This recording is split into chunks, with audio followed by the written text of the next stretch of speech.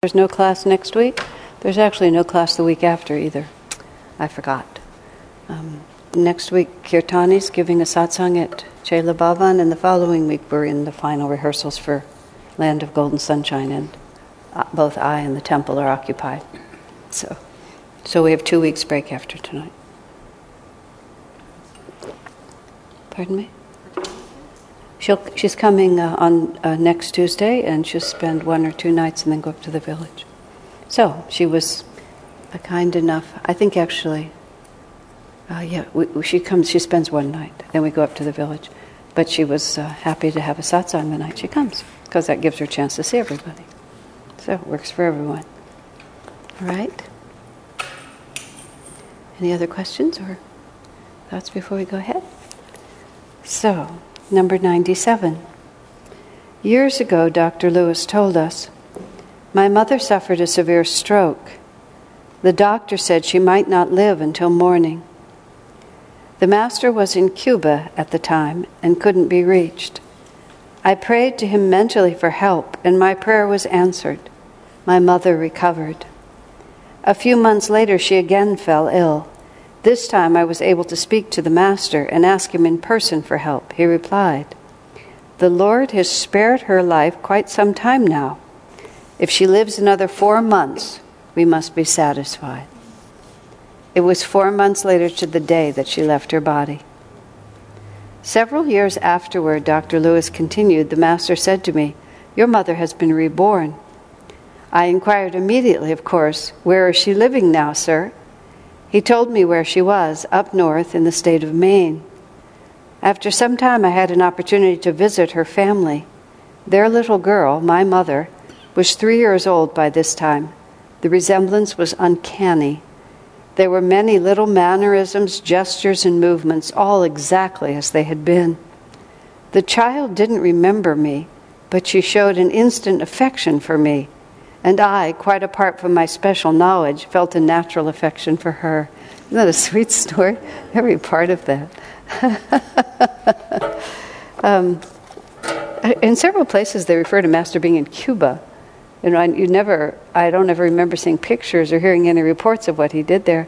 I think he liked to go to Mexico too. I think he liked getting out of the U.S., just out of the intense left-brain materialism of this country into a more tropical zone, who knows. But has anyone ever seen pictures or any reports of SRF in Cuba? I suppose whatever might have happened has been so obliterated by what's happened since that... He said no one crossed my path. Exactly. Yeah, he had business in Cuba. But also... it's very hard to gauge what the effect of prayers is and what really happens. But somehow or another, Master says specifically that her life was extended because of their attachment to her, their desire, because of it was good karma for her to work something else out. But then also Master points out that you can't ask more of God than is fair. He's already been generous to you. How much longer do you expect this lady to live? And then Master just pins it exactly. What they don't explain, and you're immensely curious, which is, did Dr. Lewis know that family? Did he go up there and say to total strangers, I understand my mother's been reincarnated as your daughter? Yeah, right. Did he already know them and then could just go and just be friendly and then have this sort of secret thought that she was his mother? Yeah, quite... amazing. I know one woman friend of mine is quite sure that her grandmother came in as her sister's daughter. Just even the same birthmarks. Just exactly the same. You can see just dying with that attachment. Well, Dr. Lewis's mother went to some other family somewhere else. But still, we just don't know how often when something is happening, what is, if you could see. I remember a story of Sarada Ma, the Holy Mother. She was visiting some ancient site somewhere, I think in India, and she just sort of, leaned over to her companions and remarked that these people visiting here lived here 5,000 years ago. It's just that's why they're here, and that's why they're so interested, and they're coming back to see their handiwork. I'm sure all of you have had those experiences at different places around the world. When I went the Acropolis in Greece. Is that where it is? Up on the hill above Athens. It was just like, it was such a homey place to me. It was very, very difficult to get me off that hill. Just without having any specifics, just it felt, I guess that phrase, anciently familiar, and also just extremely desirable being there. Whatever life I had lived there was such a cheerful one. I just really wanted to be part of it again. I don't have any particular connection to Greece or anything like that, but just that one place, it was mine. How often is that happening? The houses you buy, the vacation spots you choose, the pilgrimages you go on. Yeah, quite fun. And the people you meet. And just think of, Swamiji said, one of the reasons, in something I read recently, he said one of the reasons he was giving another twist to people are more important than things. Maybe I said this in class, I don't remember. He was giving a woman certain advice about getting along with a certain person. After you die, all the work you've done will be forgotten, but your relationships, whether harmonious or disharmonious, will continue forever. And the work you do, I mean, may or may not, you think of something like all the work that Swami Kriyananda did, but everything eventually just goes away, no matter how important. I mean, think of whatever it was that Lord Rama did. We still know about him, or Lord Krishna. We know some of what he did, but so much of what he did, what is it now? I mean, his consciousness endures, but all the battles he fought, and think about Swami when he was King Henry. And just, I mean, if you read the history book and just all the different things that he was doing to secure this and secure that and win this castle and lose that castle and this and this. I mean, what is it now? Who even thinks about it? So even when it's important at the time and sets energy in motion, but Swami says, but your relationships, whether harmonious or disharmonious, continue. I also realize they continue in yourself. You know, that when you die, this world and everything that you've manifested, it ceases to exist for you as a thing. Van Gogh, couldn't take his paintings, and Swami couldn't take his books, right? But the love or lack of it is still in you. And among other reasons why Swami and Master put so much emphasis on harmony. Yeah, it put an interesting twist on it. I was fascinated by that. And so there you are. You're looking at your mother again in this child form, and all your unfinished business is right there in front of you. Or you're looking at your own baby, and you're looking at who knows what. Husband, wife. Yeah, who are you really?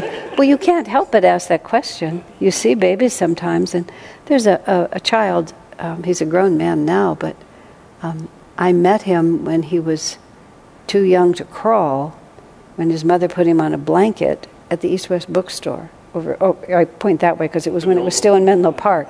And I came in, and this child was on the blanket. And there was just something about him. I knelt right down and spent quite a bit of time on the floor. We just spent a little bit of time together, and actually through her whole extended family was drawn to our church. And it started there on the floor. But it was just that. It was like, I don't know who you are, but I know you. And I've had a peripheral relationship with the man through his life, but not central, but still, there it was. And it didn't matter that he was just a little burbling thing in diapers that couldn't even propel himself beyond his blanket. Just there he was. Because the full consciousness is present. It's not like, it's so fascinating to realize that.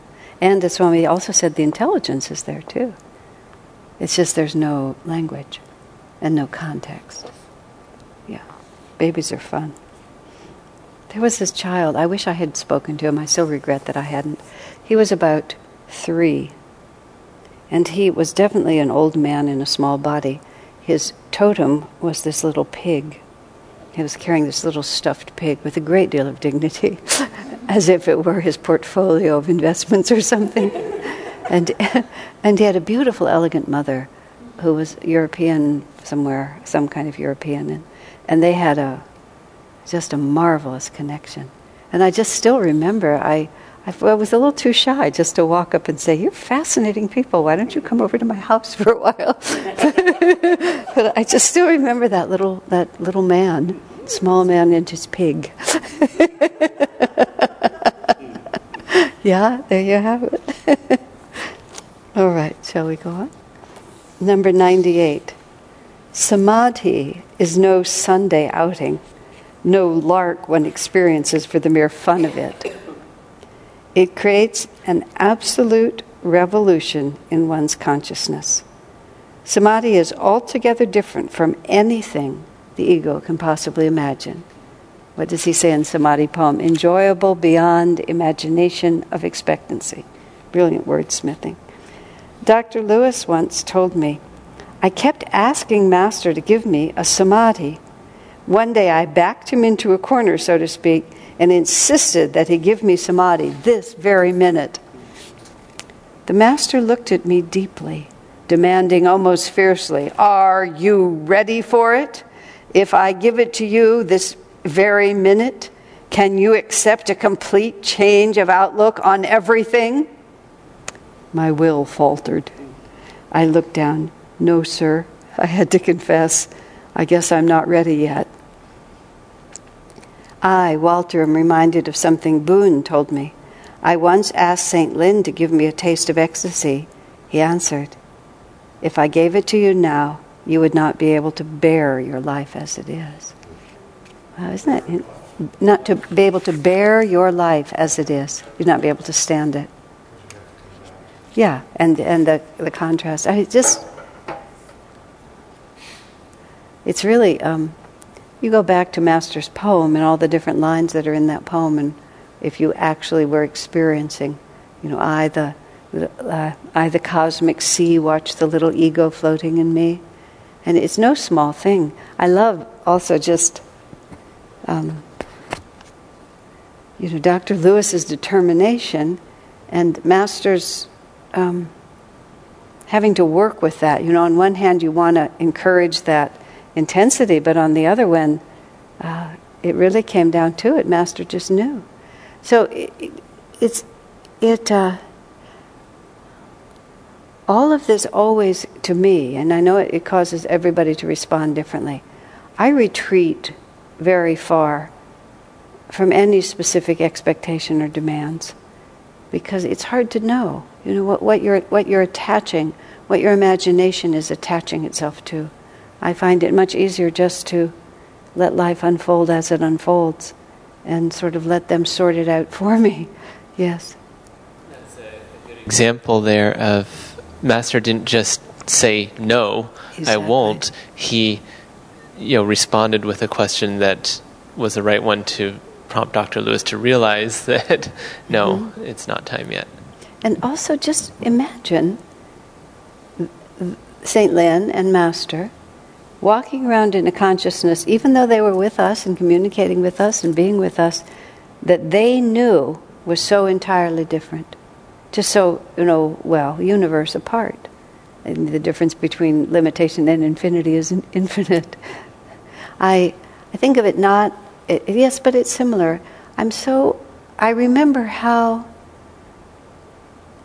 compassionate Swamiji was toward everyone, but also how impersonal he was about so many things that were so personal to us. Where we were so intensely involved in this little relationship and that little nuance and this argument that we had with this person and this experience or that. And Swamiji would allow all of that. He never made you feel foolish. But there would always be this, he was just viewing it from such a different perspective.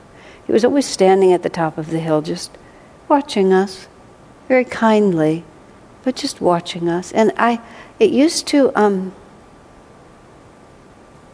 frustrate isn't exactly the word, but it just was so confusing to me. How on one hand he could be so,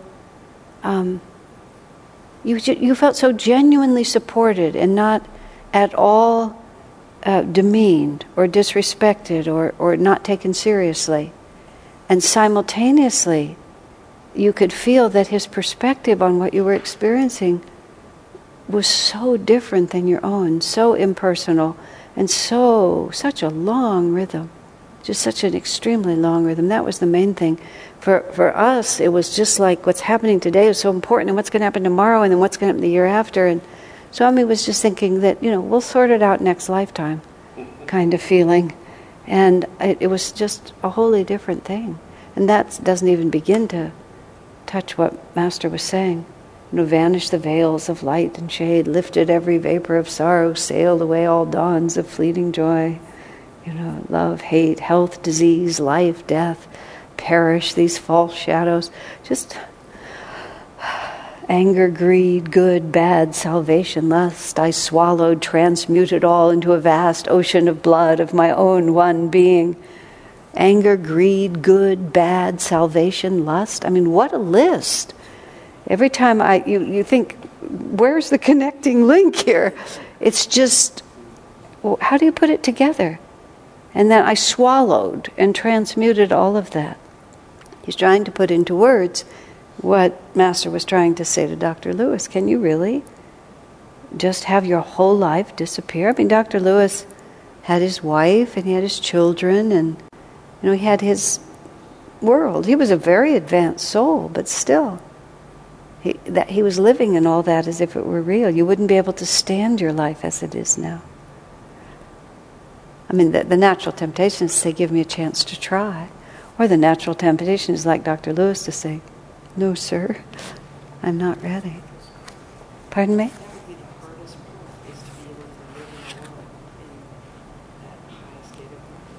Greater can no love be than this from a life of infinite joy and freedom in God, willingly to embrace limitation, pain, and death for the salvation of others. Every time I read that, I think, what does that really mean?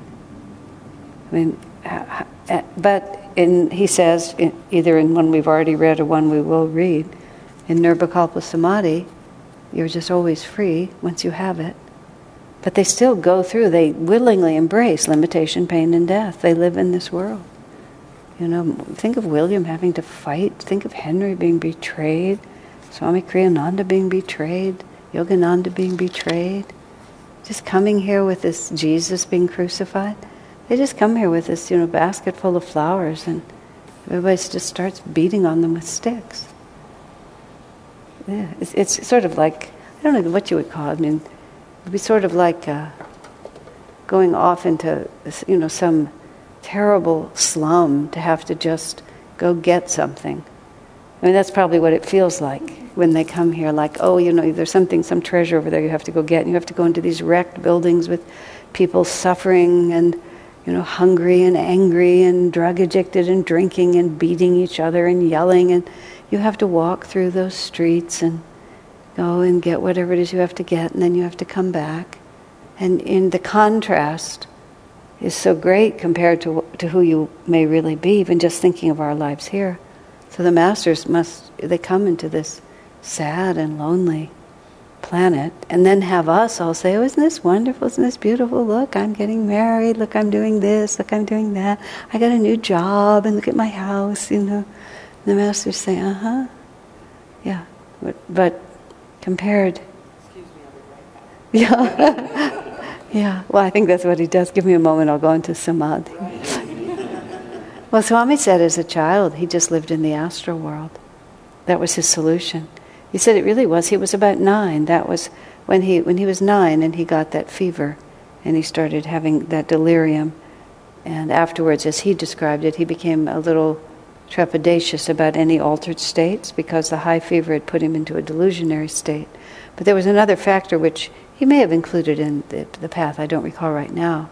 But he said, about that age he began to realize that it was he who was out of step.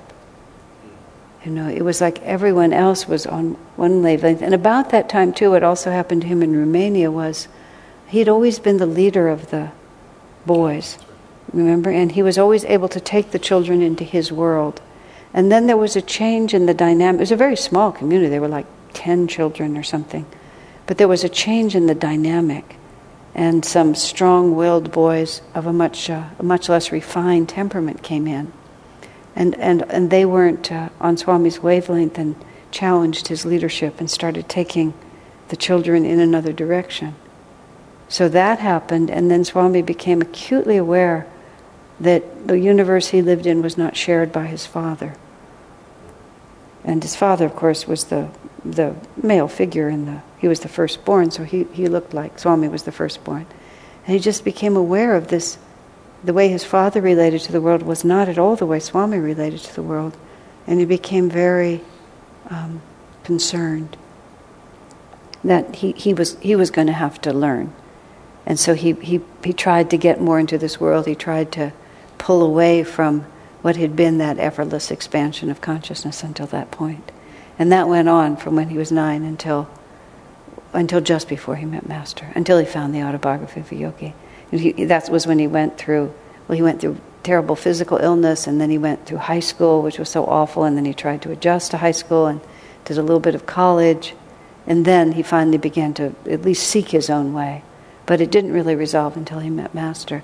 And then he said, and after learning to meditate, when I went into superconsciousness, it was exactly the same state and the same moment when I had entered it as a child.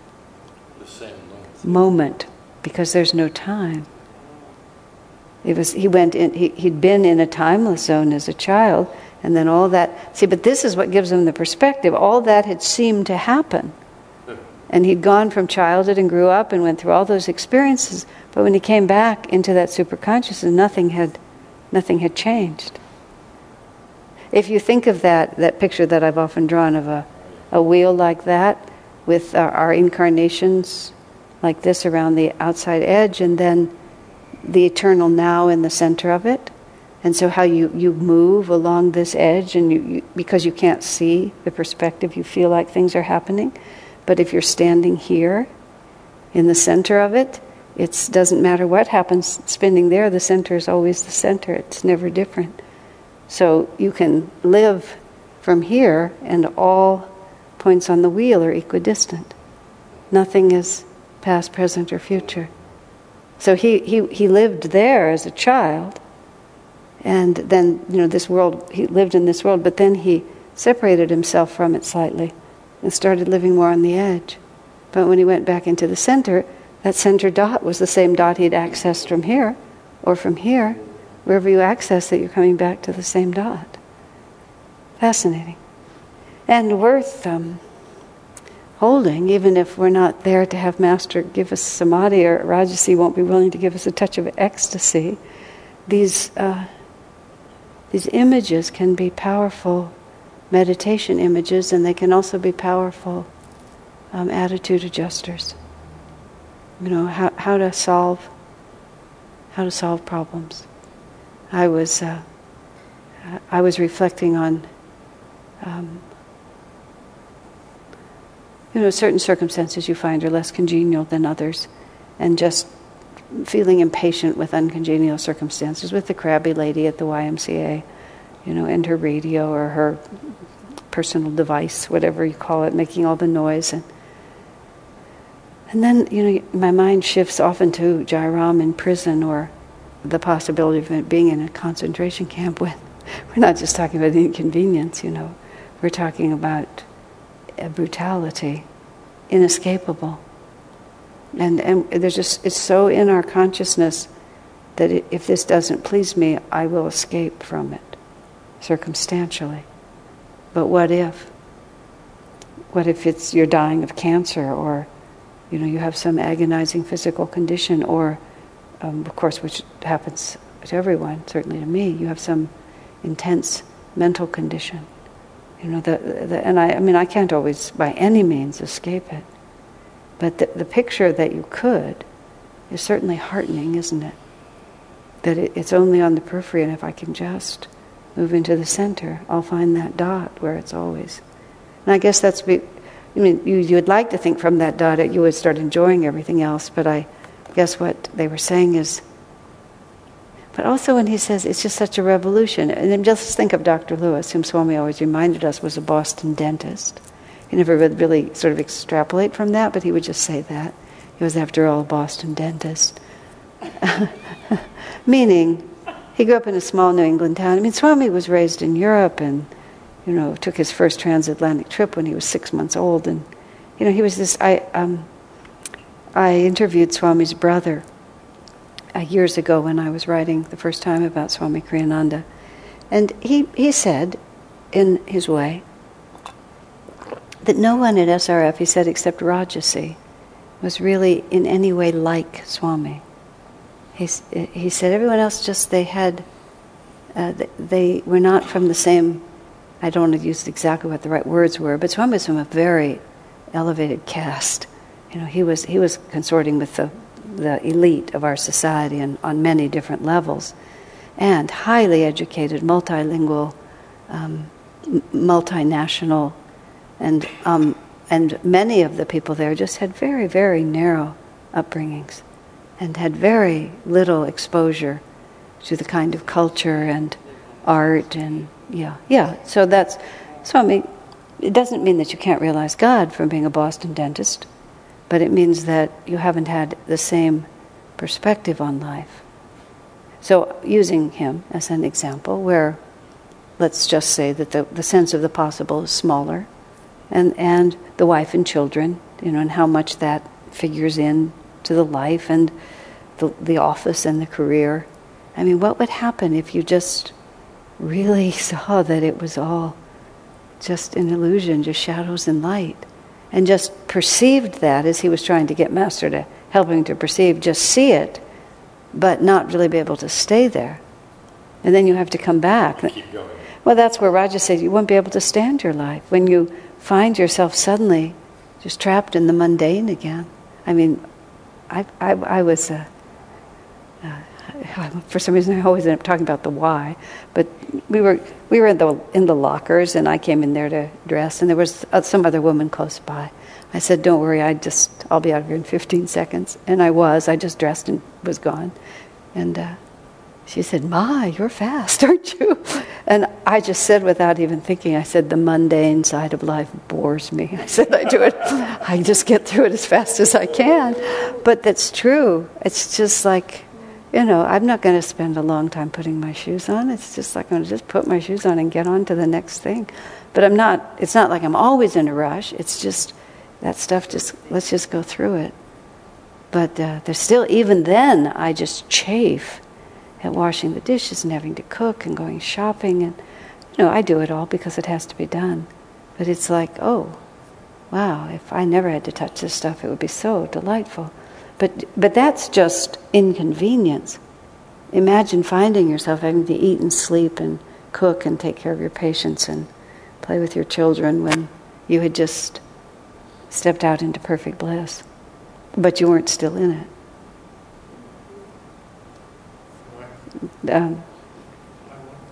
I wonder if also part of that is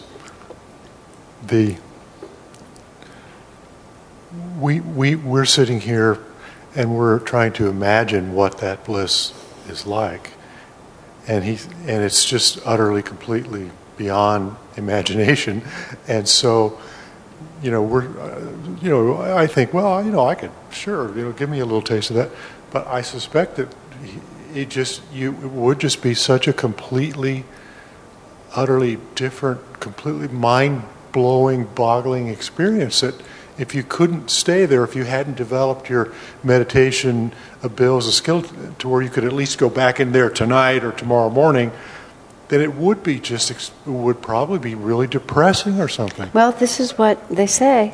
This is a very specific thing that Swami gathered from Master and put there because of our just naivete. Well, Patanjali talked about it over and over and over again, and he gave us a picture at the same time, and I don't exactly know where to put this. I don't feel like a very advanced soul. I mean, I just, compared to what real advancement is, I have too many vrittis and too many attachments and too many thises and too many that's, just thousands and thousands of things. At the same time, we must be at least, somewhere on the spectrum, because look at the life we got. And so because we got this life, there's got to be a lot more going on than I feel. But just circumstances say that. And sometimes I can think of it from the point of view of a very deep-seated desire to serve the Guru that is greater than other desires. But still, from the point of view of what they're really talking about, it's so different. So I never know where to put any of that, and therefore, I just try to put it nowhere. It's just impossible for me to even begin to think of what any of it means. So just don't quit. Just put one foot in front of the other, and every day just think about what can I do to make this a good one. And if it isn't, or if one doesn't succeed, then you just write that one off and start over again. I don't know. I don't have an alternative to it. This may not be the gospel according to anybody but me, but I don't know what to think. And you have Dr. Lewis asking Master for samadhi, and Master telling him, "Oh, come on, are you kidding?" Yeah. Mm-hmm. Pardon me. Are you ready? Ready to come back and be in the ordinary. Yeah. Because everything then becomes ordinary, and we don't live like we are ordinary. Right. And that's what I feel like you have to be then. Yeah. Coming back from samadhi to. So it seems. So it seems. So it seems. That's why I think saints often their inner lives are inexplicable to us, because we can't really comprehend. I mean, they can put it into their diaries or into their words and so on, but I remember very vividly, and I believe I read this in a book rather than from a movie, but I think it was Bernadette, Saint Bernadette, just being in agony in some moment in her life toward the end because of some very unkind thing she'd done to her mother. My mother worked so hard to make that onion soup, and then I refused to eat it. Something like that. And there was such an intensity of disappointment in her heart for having done that. I mean, that's a very human thing. But still, you look at that and you think, what is she really experiencing there? And because that implies such a sensitivity of consciousness that a vibration that small would actually create a dissonance. Whereas for the average person, their vibrations are so dissonant they wouldn't even know it happened, what to speak of having it be something intense that they would have to try to expiate in their heart. So, I mean, that's one of this little thoughts about this. Or St. Anthony in the tomb with the demons trying to smash the tomb and him having to just hold fast to his faith and determination to realize God, even if they're going to smash the tomb and bring it down on top of his head. What state are you in when those things are possible? We just have we are little. I have my little tiny universe that I move through, and it's enough. I don't need more. I mean, let me put it differently. I'm not going to go out and quest after demons to bring them in. If they want to come visit, I will deal with them, but I'm definitely not going to go looking for them. Yeah. But so it seems. Everybody says so. I remember, this is just slightly off the subject, but I was just remembering it. There was this woman who was extremely mentally unbalanced. But she had the good karma to get involved with Ananda for a while, and she was very generous. Actually, she bought all the people in the monastery at that time, the astrological bangles, the gold silver ones. Because at the time they cost $150, which was so far beyond our budget. She bought about 25 or 30 of them and gave them all to the monks and nuns. And she gave Swami the money for his jeweled bangle. So she had a lot of money. And she gave it to him, a lot of it to him for a while. But she was really mentally unbalanced, and the nuns took her on. We took care of her and tried to help her for several years at least. Finally, she couldn't hold it. But she was possessed, at least according to the Ayurvedic physician that we had, the Indian doctor who come. And she was genuinely possessed, he said. And she certainly, if I ever knew anyone who was possessed, it was probably her. And when she was asleep, her entities would wander around the monastery. Yeah. And they came into my trailer one night, and it scared me quite a lot. I could feel them, and it made me very nervous. Then they visited Seva. God bless her. Seva was so down to earth and solid. She just talked to him. You guys are not behaving right. This is really a bad thing that you're doing. And she just, they were disincarnate. They weren't in physical bodies, but they were just bad people. That's all. And she just felt like them, like any other bad people that had come to visit her. But it was a real revelation for me. Yeah, it worked. Because in that realm, fear is what connects you. So if you become frightened, then you become vulnerable. But she wasn't scared. She was a very solid, down-to-earth person, and she wasn't easily frightened. She was very courageous. She just scolded them. Told them to leave her alone, leave her girls alone, and definitely leave the woman alone that they were. I don't know whether it worked or not, but then the Ayurvedic doctor gave us things to hang in our trailers and stuff. It was it was an adventure. The story actually had a sad ending because eventually she went away, and I think she finally jumped off a building or something like that. But it was interesting. Swamiji said she wasn't really responsible for what she did. I think her entities, pulled her off the building or... Swami did? Yeah, because she had really, really mixed karma. And she was very sweet and very sincere and completely out of her mind and had been on drugs for so long that, her brain was just boiled. Yeah, she was a strange character. I've been reading about that chapter in the Ananda thing. Yeah, when Swami went away to seclusion, there were lots of letters back and forth. How is she doing? And we had all these different. We're so naive. We had all these different plans. We were just going to make her well.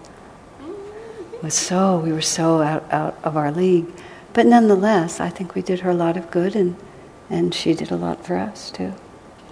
Yeah, because Swami wore those stones for a long time. He's gradually replaced a few of them, but he had to sell his astrological. He sold his astrological bangle, his Navratna, his 9-jewel bangle, to buy Ananda. And so then he didn't have one. It would have been 70. Yeah, because when he went to India into seclusion in the spring of 77, he had just gotten it, and he took it. A friend of mine, who was a jeweler, a Jewish jeweler, actually ended up buying all the stones for Swami, and they came back and forth through registered mail. I didn't know that you could send. He would send these little piles of emeralds and things through registered mail. It was apparently safe, and Swami would look at them and then decide which one he would like. And the man who was doing it for us, I was a daughter to him, so he was telling all the Los Angeles jewelers where he was. My daughter's guru needs some jewels. My daughter's guru needs jewels. That's what he was doing. And Swamiji wanted it to be made. Once all the jewels were selected, he was going to set it in the most plain possible setting in silver. And Harold, who had extremely ostentatious taste, he just couldn't bear it. And Swami was so considerate that he allowed Harold to design it instead. And when it came, it was about 1/2 or 3/4 of an inch of beaten gold. Not just gold, but beaten gold, which beaten gold reflects just like crazy. Super shiny. It's pounded, so it has all those facets. So we had a 1/2 inch of beaten gold with all these big stones in it like this. And it was just, Swami was just... but he wore it for quite a long time. Even though he didn't even see Harold. Harold never came to visit or anything. But it was it was one of those extremely touching acts of friendship. It was so not what he wanted. But then actually, it served him because it was so garish from any rational person's point of view. First of all, it looked like it belonged to a king, which we all really enjoyed. It looked like a king's crown. He didn't enjoy it, but we enjoyed it. And then it was so garish because he was traveling, he went to India, and so he must have had it like that in India. And it was so hot, he had short sleeves, he tried to keep it hidden. People would say, like, "Is that real?" And he had a perfect answer. "It looks real, doesn't it?"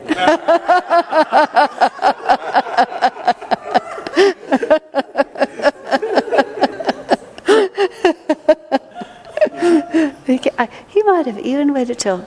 Did he wait till Harold died before he changed it? He may have. He waited a long time. And he just wore it that way out of friendship. I mean, the nuance of sensitivity, because Harold would never have known.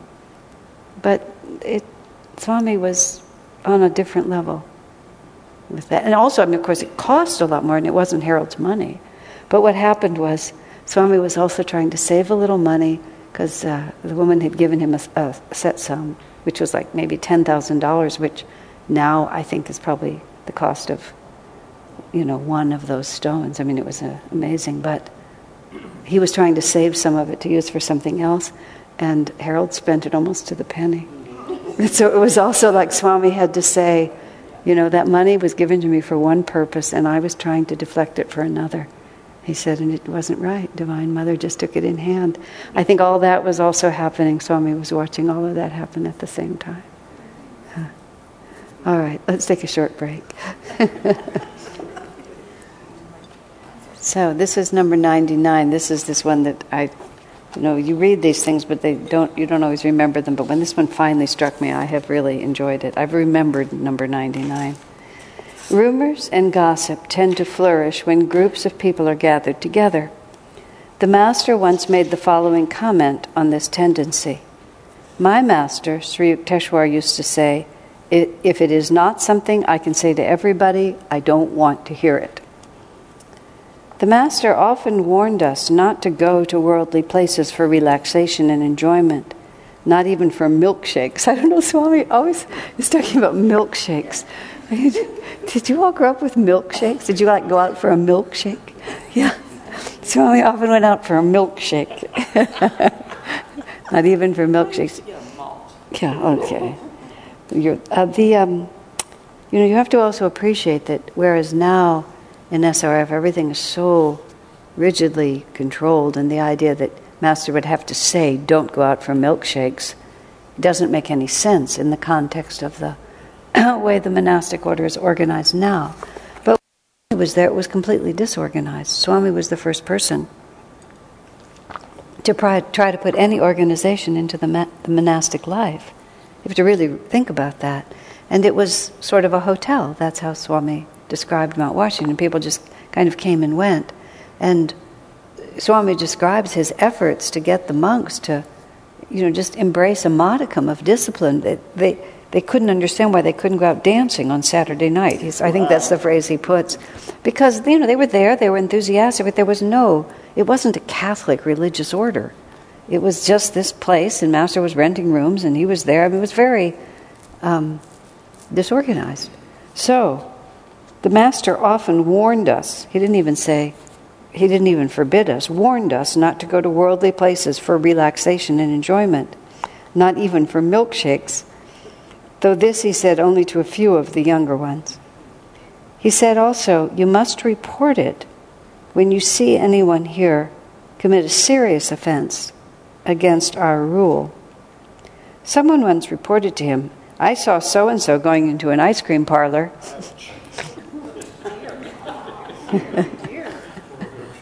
For a milkshake, you presume, perhaps for a sundae. You don't know once you get inside. The Master dismissed the statement impatiently.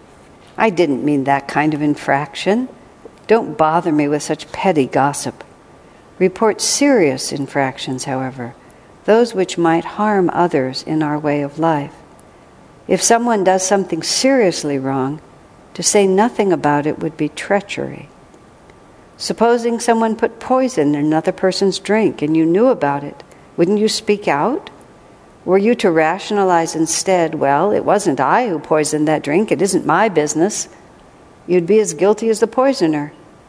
When anyone here goes against our way of life, it is in a way poisoning it. When you know of any serious wrong, you must report what you know. It would be shirking your own responsibility not to do so. You know, that's a very interesting... I used to have this dilemma, which I resolved quite simply, and you'll hear in a very simple and obvious direction. Sometimes people would talk to me and they said, "But don't tell Swami." And I said, "Swami, somebody just told me something I know you need to know." And he said, "But don't tell Swami." "I should tell you, shouldn't he?" He said, "Of course." Because I said, their thought in not telling you is thinking that somehow it wouldn't be helpful to tell you, but of course it would be helpful to tell you. And then he told me without, this book hadn't been published. He said, "Master always insisted that we do so." And fortunately I was never in a position where somebody made me swear not to tell Swami. I couldn't have done that. And even if I had, I probably would have just broken it. But it was a very interesting point. And that's what Swami's trying to talk about. Master's trying to talk about here. When he's saying a serious infraction, somebody's doing something that's really putting them in jeopardy and conceivably everyone. You don't help by feeling, well, I need to keep their confidence. I don't want to go speaking something wrong.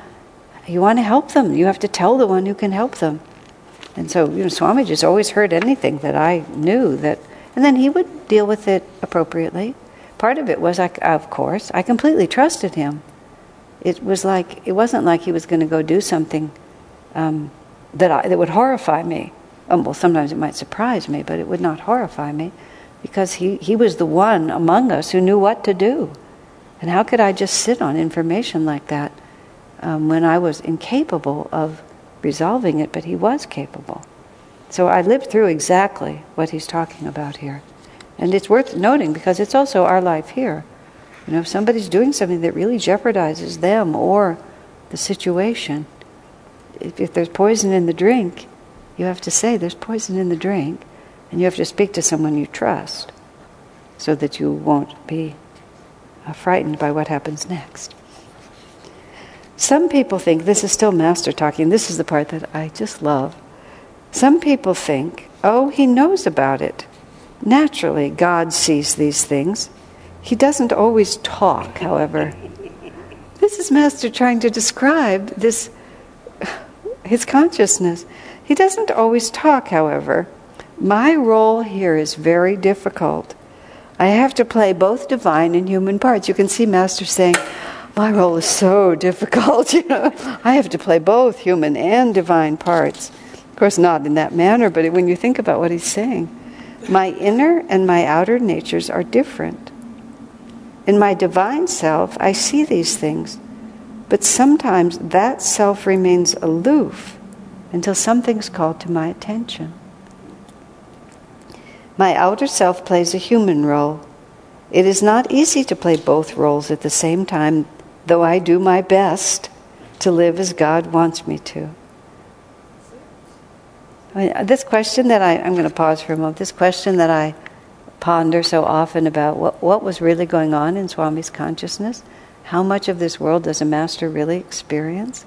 I was so interested in this because that's sort of what I saw in him. I saw this capacity to know, but not know, and it was just very, very confusing. It's exactly what Master describes here. He had to be told. You couldn't just say he must know. No, you had to tell him, partly because it was our responsibility to be alert and conscientious enough to know what to do. And you couldn't just sit back and say, well, he's omniscient, he'll sort it out. And yet, Swamiji would show himself, because that's who I knew more than Master, of course, obviously, show himself to be aware of what was going on levels that you just could not figure out how he could know. I always felt completely comfortable in sharing anything with Swamiji because, as I said, because I completely trusted that whatever he did would be what was needed. But I did always talk to him. I never, I can't say never, but I certainly did not intentionally just presume that he knew. I always was there to make sure it was an important role that I played because my eyes and ears were open all the time. So here's Master saying, I do my best to live as God wants me to. But you mustn't assume, thinking, oh, he knows, that it will always be all right. You too have to behave responsibly. That's the other part of it. Irresponsibility is not the way to grow spiritually. Always speak out, therefore, when something serious demands your involvement. Yeah.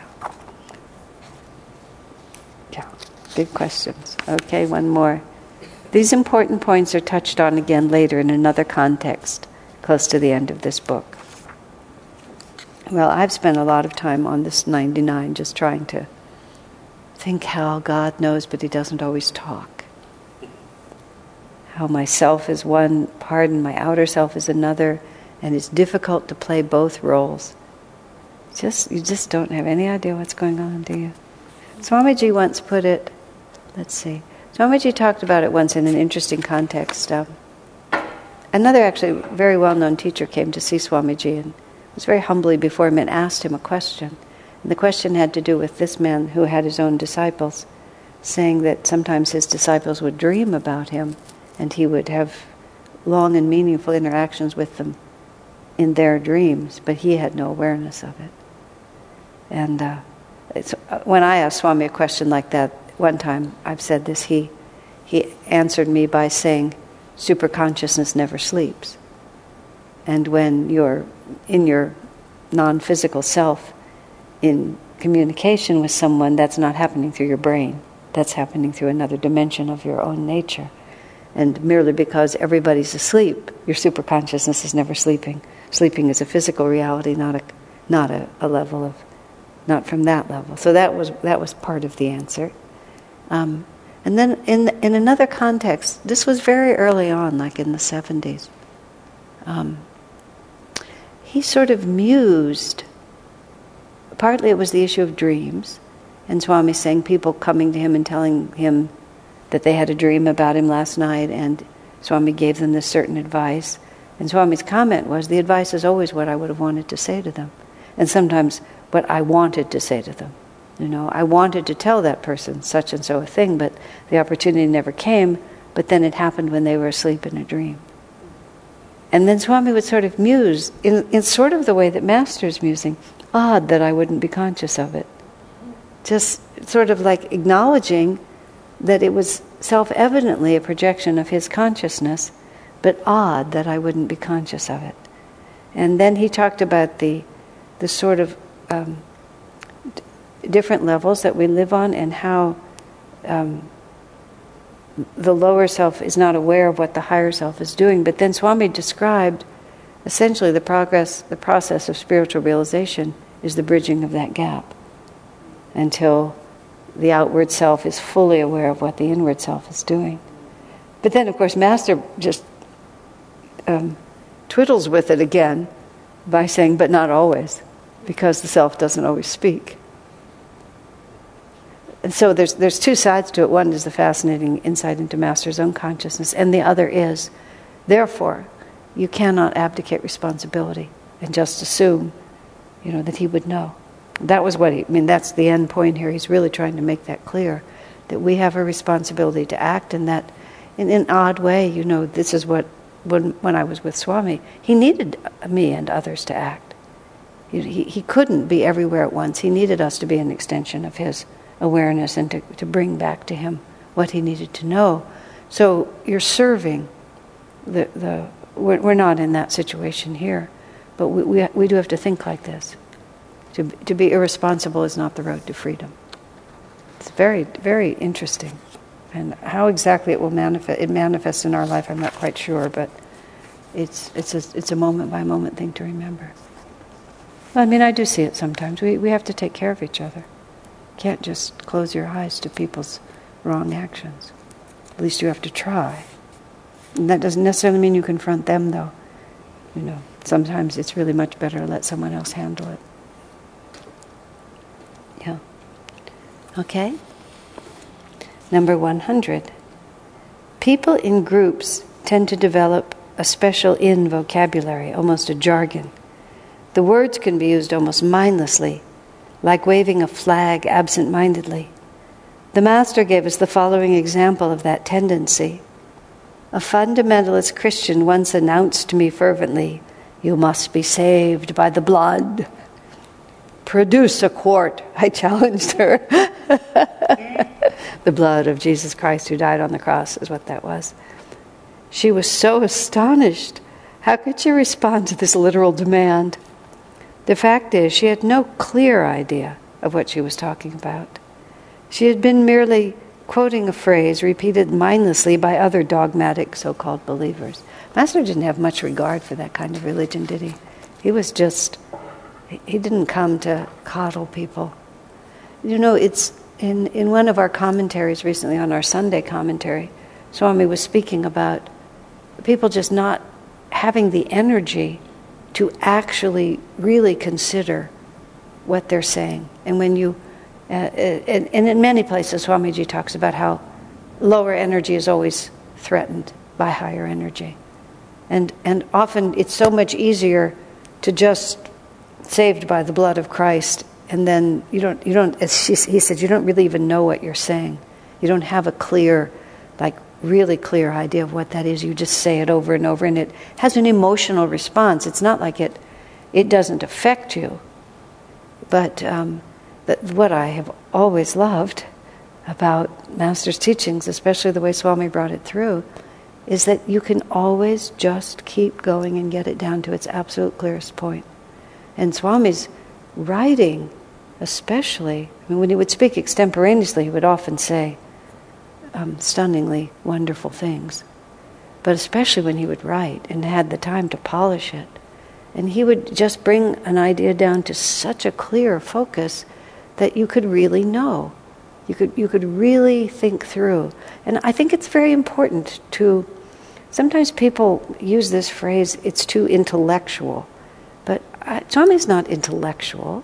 Swami's just clear, which is very, very different. Intellectual is often vague. It's just using big words and throwing them around. And Swami said himself, whenever I begin to write, I don't know what the word he was, too elegantly or something like that. He said it's always a screen for realizing I don't know what I really want to say. He says, and then I bring it back to simple. And if I can't say it simply, it's because I don't know what I want to say. And so he always brings it back to simple so that it says exactly what he really wants to say. And it's very helpful for us to gradually train our minds to really be able to look at things clearly. I've had people tell me, well, I go more by the heart. I'm really not intellectual, and they'll often say, like you are. But I go more by the heart. And yes, it's true. I go a lot. Someone asked me, which aspects of God do I enjoy? I said, wisdom and joy. Because that is wisdom. The wisdom aspect of God is a lot of what I live through. And not everybody does. There's other manifestations. But sometimes we dismiss it as intellectual, but what is really being asked of us is clarity. And much of the time when we can't figure out what to do, it's just because we just haven't brought the issue to a clear enough focus. Or we're just saying that we're saved by the blood of Jesus and we don't really know what we're talking about. I like to be very careful. Of course, words are my stock in trade, so I have to be very, very careful with them. But it's really a good idea to hear yourself and make sure you know what you're saying. When people sometimes first start on the spiritual path and they have to deal with family that might not be too supportive or friends who are not too supportive, and they get stuck out there trying to explain things. And my first advice is don't ever try to explain something that you don't actually understand. If somebody challenges you about reincarnation or about cosmic consciousness or the lineage or Babaji in the Himalayas, just perfectly casually just shrug your shoulders and say, wow, I really don't have any idea, but this is what I do know. I'm nervous when I go into the temple and I feel happy when I come out. If that's all you know, that's all you need to know. And I'll just stay with that until I see what happens next. Whenever there's a principle of public speaking, which is called the first law of holes, Holes, which is when you find yourself in one, stop digging, which means when you're talking and you realize you don't know what you're talking about, stop talking. One of our friends many years ago tried to give a sermon on the difference between Sabbakalpa and Nirvikalpa Samadhi. That's when I learned about the first law of holes, because he didn't stop talking. He kept going for quite a long time after he was way in over his head. But it's back your spiritual life up always to what you actually have real clarity about. And then, build from there. Take a paragraph of Swami's books, take conversations with Yogananda, and just work with it a little bit. Much of it is just totally confusing, and just ever is. I've mentioned the whole concept of time. Swamiji, to this day, he just had this explanation he thought was so vivid and so clear about the planet where nothing moves. Yeah, we all know the planet where nothing moves, because he would do it over and over. He was so excited about the planet where nothing moves, because he thought it was a perfect illustration of the illusion of time. I heard him at least a dozen times. I'm probably at least a dozen times. I still, at this day, I have no idea why the planet where nothing moves has anything to do with time. I can't get it. I finally got the circle and the dot in the center. I understood time when he wrote the time tunnel. I got it closer, because the planet that never moves is just beyond me. But he, for him it worked. So it's not like everything that, and many other people thought it was terrific. It's not like you have to understand everything. But what you do understand, try to understand it. And then a lot of it is impressionistic. You just get a feeling. The words sound good, and you've picked up a concept here and there. But what we're really saying is, low energy is not a good idea. Low energy it's always better to put out at least as much energy as you can. And people are different. I have a very, very avid mind. And I've had a very avid mind since I was a very small person. So it comes naturally to me. This is what I do. And other people are more avid in other directions. So nobody should be like everybody else. But strive for crystal clarity in whatever you're doing. Okay? 101. The Master's approach to truth was pragmatic. During his early years in America, certain persons were claiming in public that they would live forever. Study them, the Master advised when someone asked for his opinion. Look for a few obvious signs. Is their hair falling out? Is it turning gray? Do they wear dentures?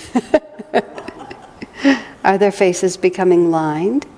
If they manifest any of the common symptoms of mortality, how can they be believed when they claim they'll live forever? He says quite simply, ignore those claims. Those people are counting on not being around when the time comes for proving their claim. Yeah. They'll have slipped away conveniently to the astral world and won't have to face the people they've hoodwinked. Meanwhile, they enjoy the glitter of a false notoriety.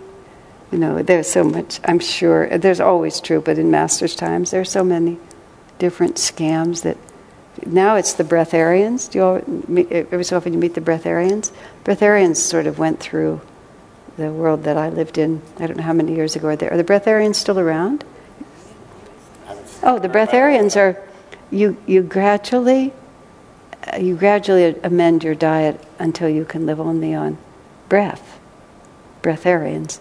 And the process, as I recall, is that you gradually move toward more and more white food.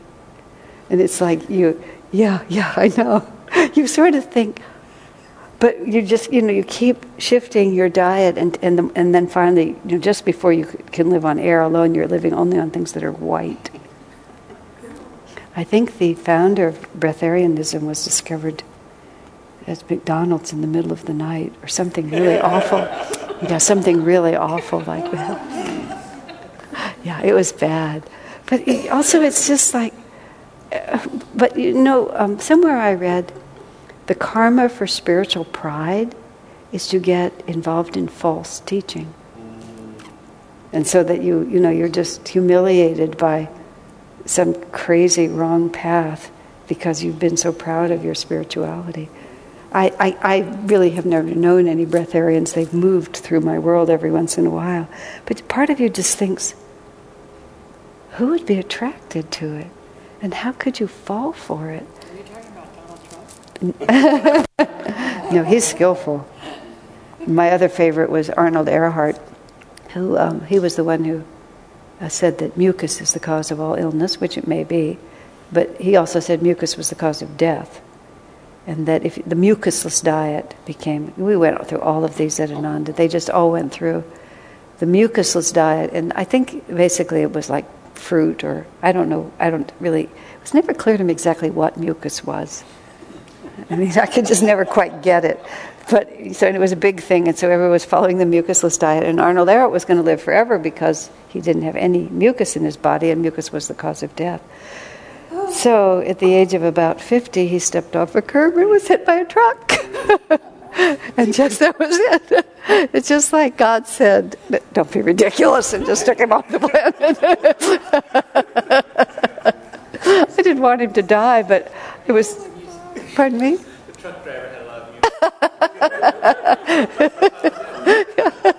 music. Oh, well. And there's one more paragraph. What is the use, anyway, of keeping the physical body indefinitely? Even were it to remain perfect in glowing condition, the body, or rather the very ego that constructed it, is a prison. Yeah, I mean, that's the whole point, isn't it? You aren't this body. You aren't this ego. You are the immortal soul. In superconsciousness alone does immortality exist. What a beautiful way to take it. Yeah. I mean, why would you even want it? Swami talks about, he even talks about the traditional conception of heaven where you are in a body pretty much like this one, and you just sit around the throne, around the throne of God, singing hymns. And he said, and you have an eternity, essentially in this form with this ego. And so he said, that to me sounds like hell, not heaven. But but we started with samadhi, just completely revolutionizing everything that you're thinking.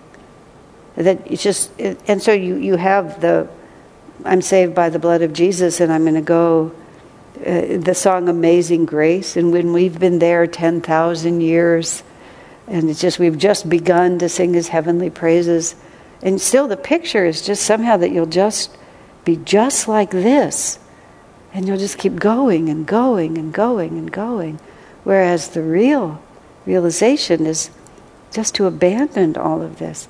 I mean, these are the times that I think we must be very, very advanced. Because all of this seems so crystal clear, doesn't it? But think how many lifetimes we've had to live through these things. Because many very sincere people are quite committed to pictures. They may still be much more advanced in their hearts, in the sense of their sympathy and their compassion and their self-discipline, their devotion to God, their courage. I mean, what you believe is just a tiny part of who you are. But still, it's very pleasant to be liberated from teachings that bewilder you. It's so nice to be in a path where you can just keep thinking and not reach the point where you have to stop thinking.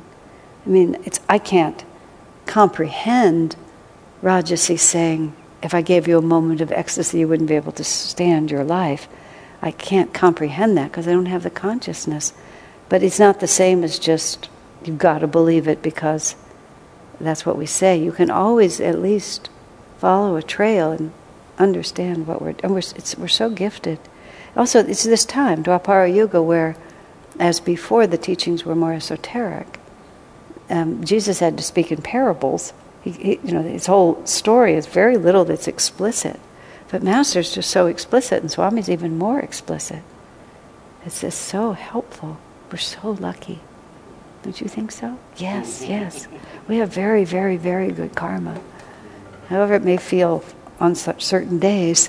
The fact is, we're deeply blessed. All right, friends. So we take 2 weeks off.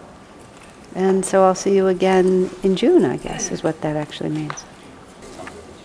We went from 97 through 101.